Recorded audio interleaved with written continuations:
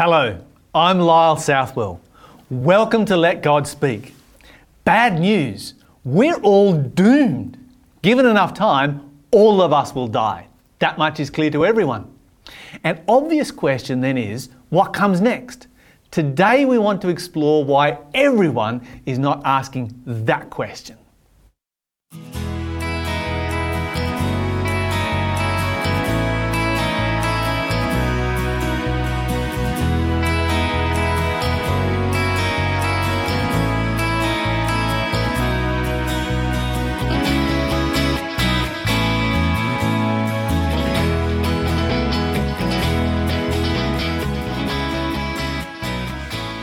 On our panel today, we have Mike Browning and Casey Butler. And as we begin our program, let's take a moment to pray. Father in heaven, we want to thank you so much that we have this opportunity to spend time reading and studying your word. We pray for the presence of your Holy Spirit. We pray that you'll be very close to us. We pray that you'll draw us to you, help us to understand what we read, to apply it in our lives in a practical way. And we pray that we will live for you because of what we read today. We ask in Jesus' name. Amen. Amen. So it's true that many people don't really stop and think too much about what happens after this life. Casey, I'm wondering whether you could share some thoughts as to why that might actually be the case. Yeah, well, I think that a lot of it is just that there's so many interesting things to occupy our attention in this world that people just get caught up in the here and now and don't necessarily think about what's coming next. And often it takes sometimes hard life experiences like a death or a trauma or something like that before people get this reality check. Hang on a minute, life's going to end. What's after that? Is there anything after that?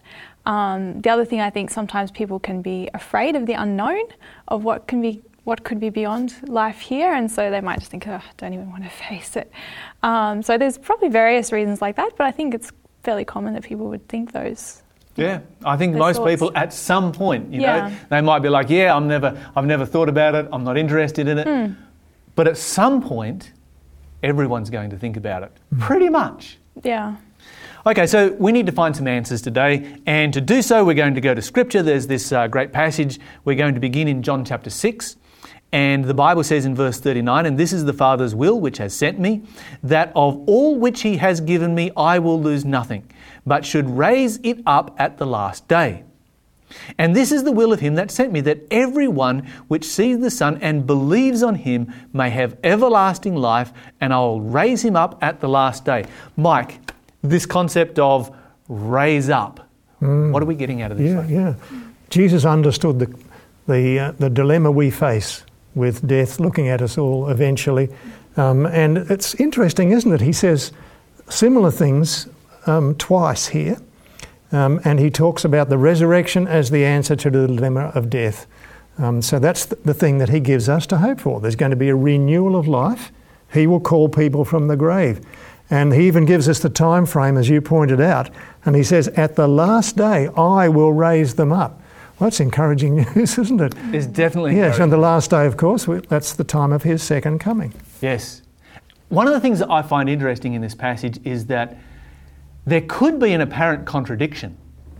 Because Jesus says, I give them everlasting life and I will raise them up at the last day. Now, you can't have both. No, but everlasting life, or eternal life, which you receive by faith at the moment that you believe, that definitely can be interrupted by death, but not immortality. And we don't get the immortality until Jesus comes. Oh, absolutely.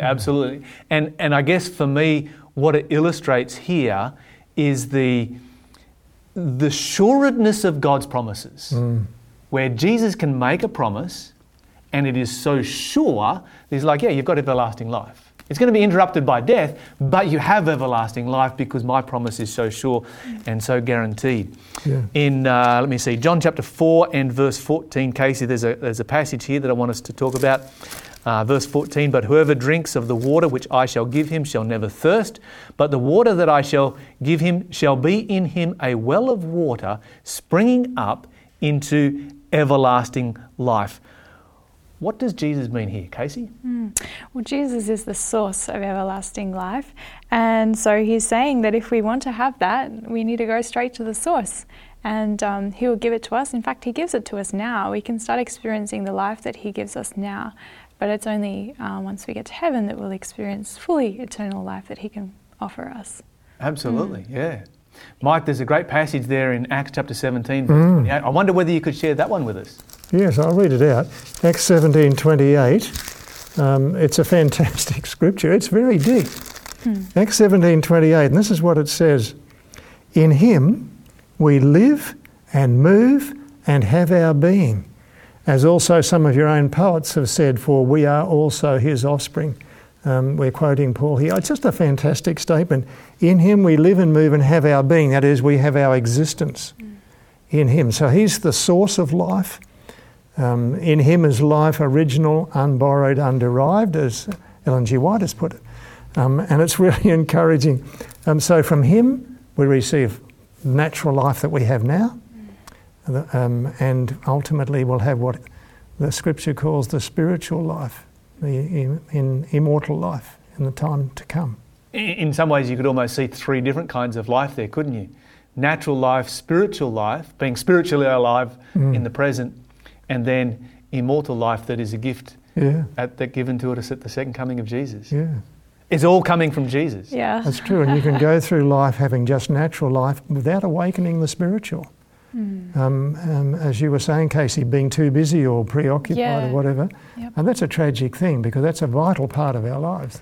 And there's no reason why it should remain dormant. Now, Casey, you've spent a lot of time, out in the community, meeting people. You are working in an institution where you meet people. I don't know about you, but on occasions I've met people who don't want to have anything to do with heaven or eternity because of the life that they're living here on this earth right now.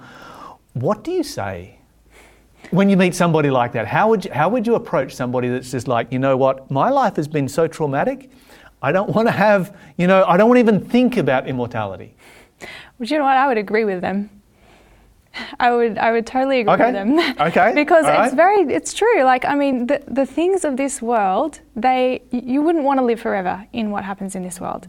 Because with sin, everything has gone so bad that it's actually, God knew that it wouldn't be good for sin to go forever. That's why there's an end for this world. That's why there's an end for our lives. Otherwise, it would be absolute misery. You think, some people live all their lives in poverty, can't feed their children in some countries of the world. Imagine living your life like that. That's right. It's terrible. For eternity. Yeah. So the fact that that's how it is now, like, if there's going to be any hope for something better, then eternal life must be different. It mustn't be like what it is on this earth, because otherwise it would be bad. So can't take what goes on in this world as a criterion or guide for what's going to happen in heaven. It says in 1 Corinthians 2 verse 9 that we can't even comprehend what God has prepared for us in heaven. It's just going to be so much better than what we have here. And so when we hear that gives us a different perspective that, hey, there's something actually to look forward to in heaven.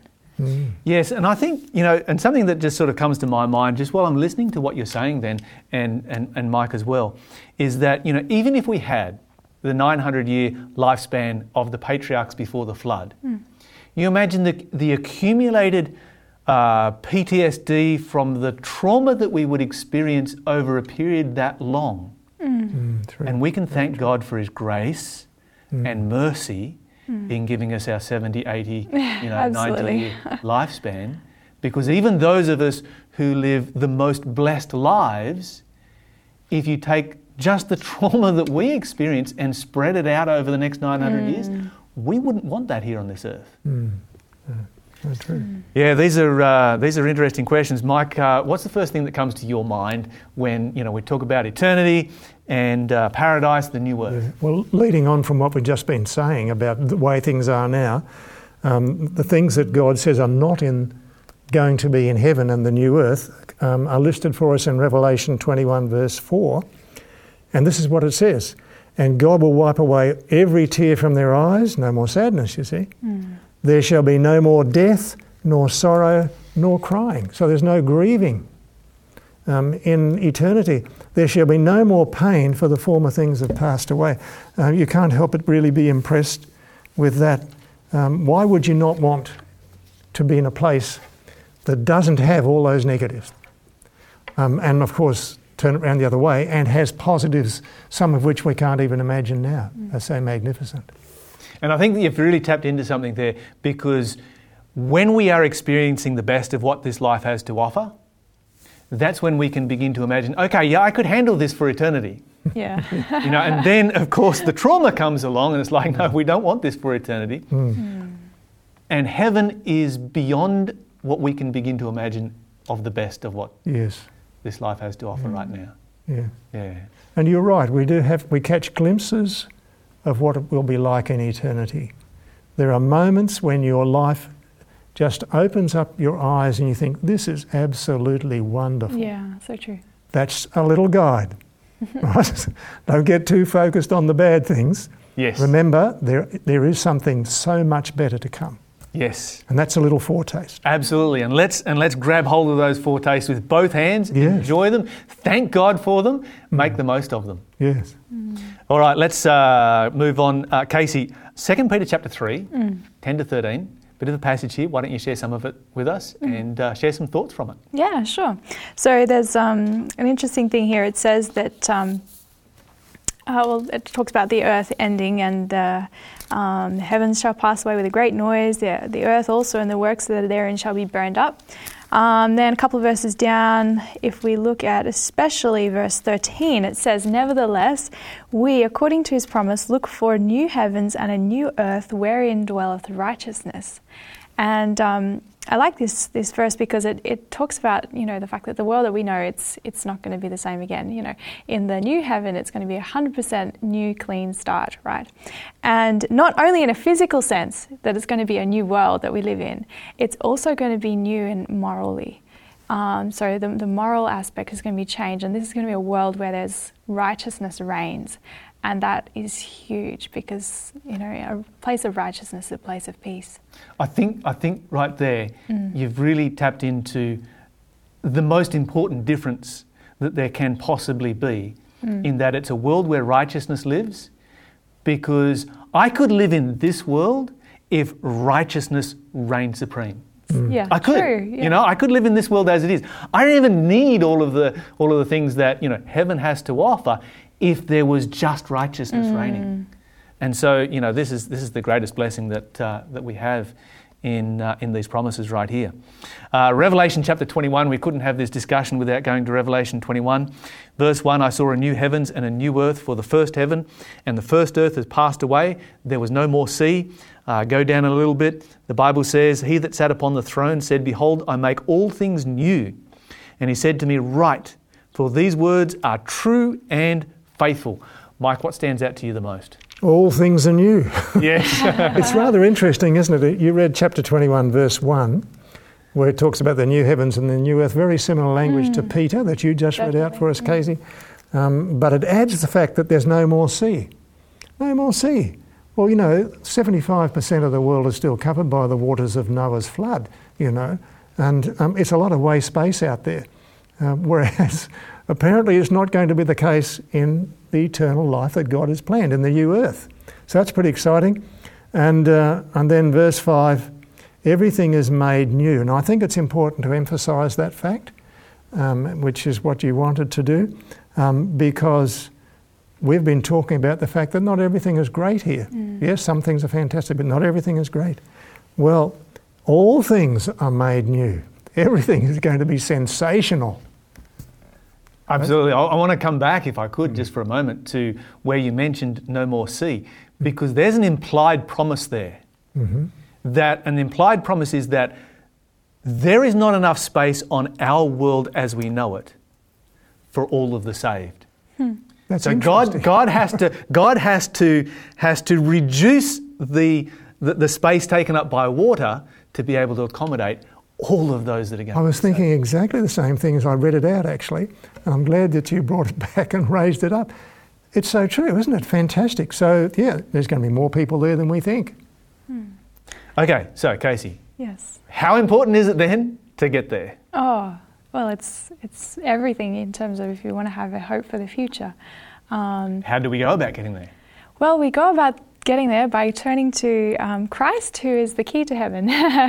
And he is the source of life. In John 1 verse 4, we read that in him, that is, Christ was life, and the life was the light of men.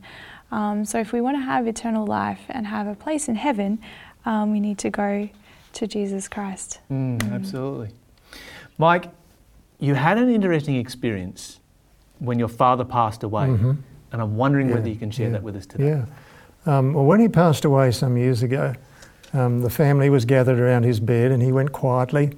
And then there was an attending nurse there, and she says, "And now he knows everything." And I thought, only God knows everything. But it was just, I said nothing at the time, of course, it wasn't appropriate to do that, but I just thought, it's just symptomatic of the airy-fairy nature that people have in their mind of what it's going to be like in the life to come.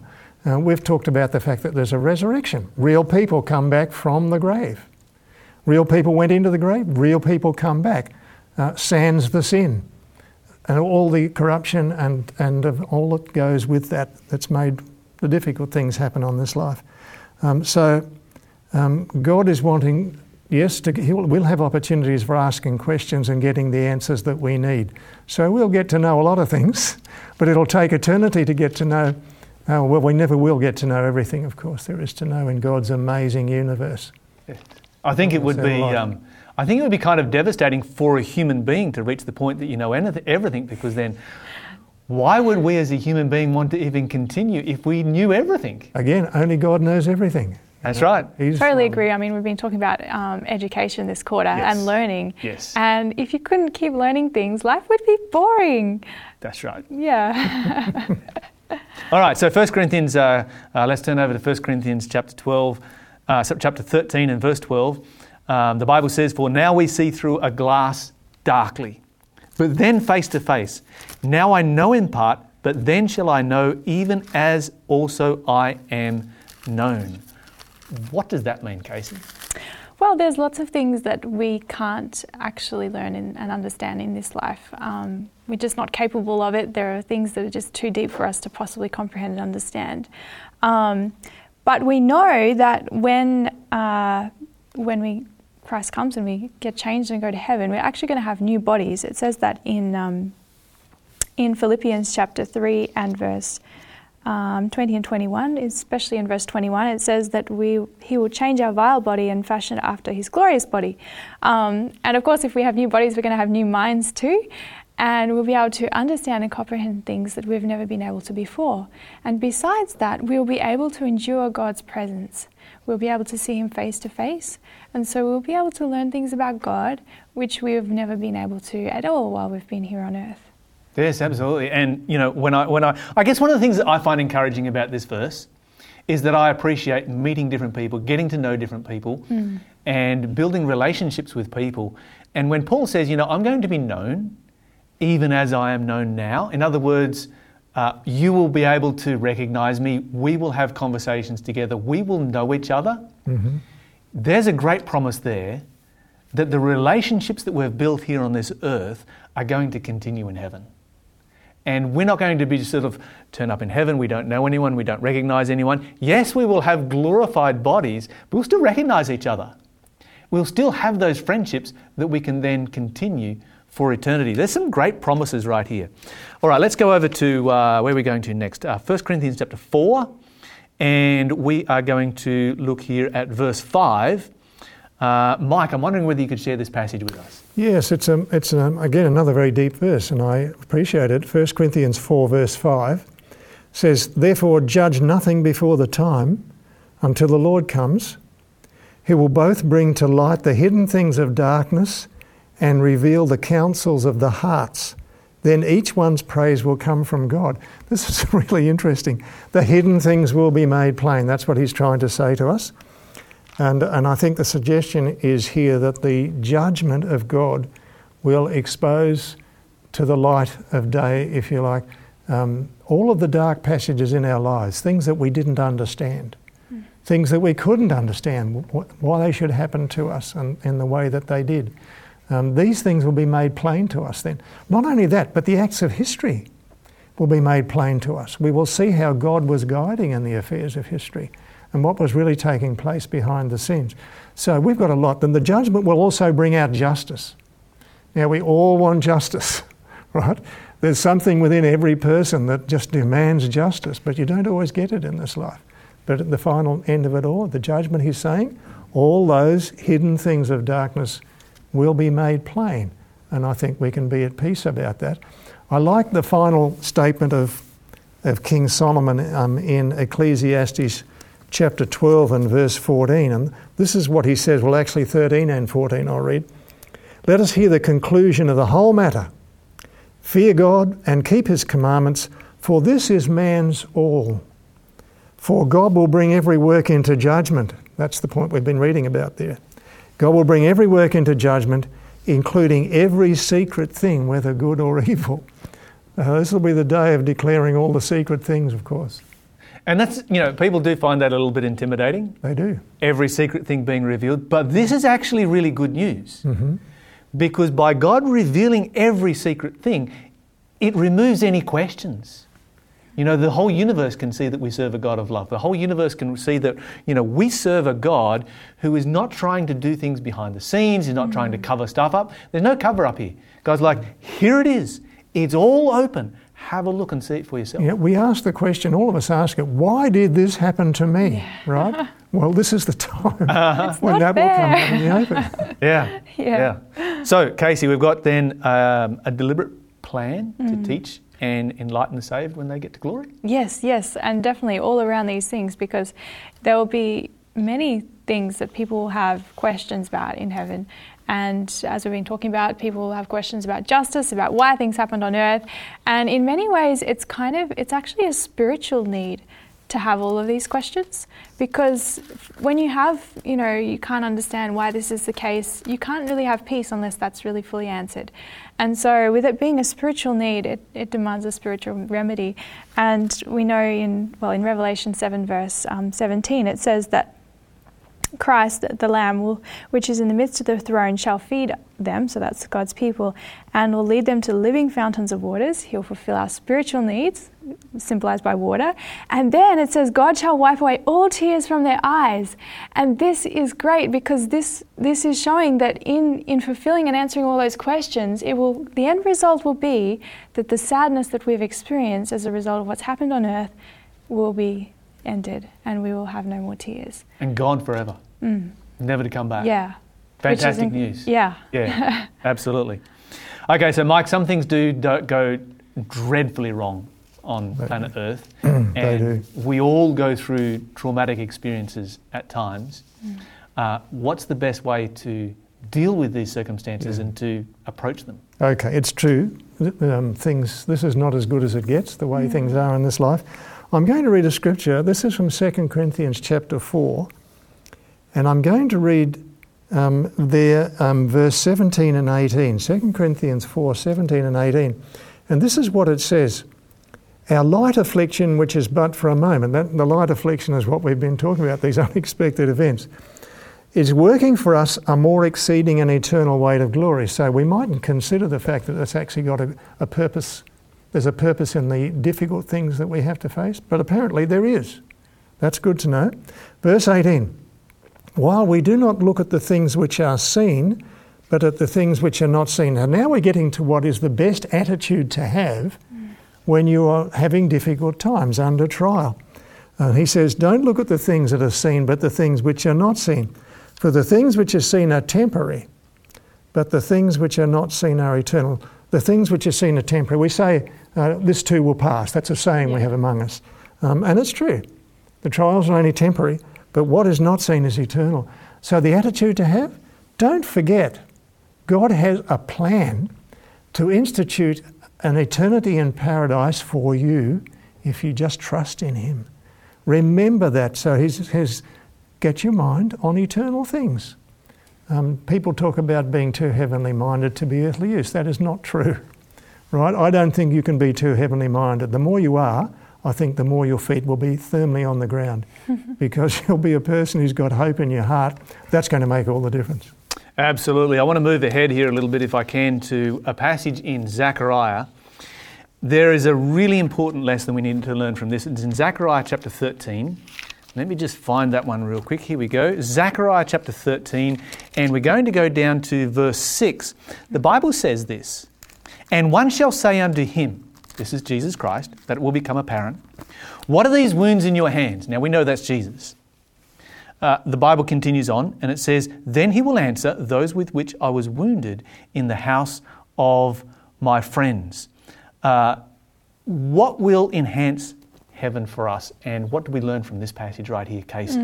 Yeah, well, this, the wounds that is written about here is referring to the wounds of Christ when he was crucified for us. So this, prior to the whole sin problem, this aspect of God would never have been revealed, that God would be so self-sacrificing as to give his life up for people not who are righteous, but people who are undeserving. And to see that aspect of God's character portrayed, that will be something that's new in heaven, for all of heaven, even for the angels to learn that about God, it's new. So this will be something that we will constantly be able to learn new depth of understanding about as time goes on. And what I find fascinating about the passage is that these are people here who've never actually heard of Jesus Christ. Because they're asking, we would all understand why Jesus has wounds in his hands. These people have never heard of Christ. I want to hear that sermon because I want to hear the gospel message preached to people who are hearing it for the first time by Jesus Christ in a perfect environment. I mean, don't we all want to be there on that day? Yeah. But the reality is that all of us, we all carry wounds now. And in heaven, we won't. Our wounds, our scars, whether they're physical or whether they're emotional or otherwise, those will be gone, healed from us forever. But the wounds of Jesus Christ will remain for eternity. Yeah. We will always have that opportunity to see. Yeah. So we'll be constantly reminded of what our salvation cost. Yeah. And how much God loves us. Yes. Yes, indeed. We serve an amazing God. We serve a God who has a perfect plan to bring sin to an end and to restore this world back to what he first intended it to be. Let your mind picture, if you can, the beauty and the glory of what God has prepared for his children. At our best, we can only catch a glimpse, but heaven is coming and Jesus has prepared the way for us. Worthy is the Lamb. We are glad you joined with us today on Let God Speak. You can catch up on all our past programs on our website 3abnaustralia.org.au. Teachers' Helps can be downloaded from there also. If you wish to send an email, address it to lgs@3abnaustralia.org.au. Join us again next time. May God bless you.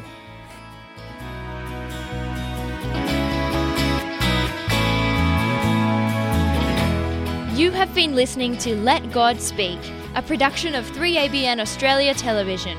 To catch up on past programs, please visit 3abnaustralia.org.au.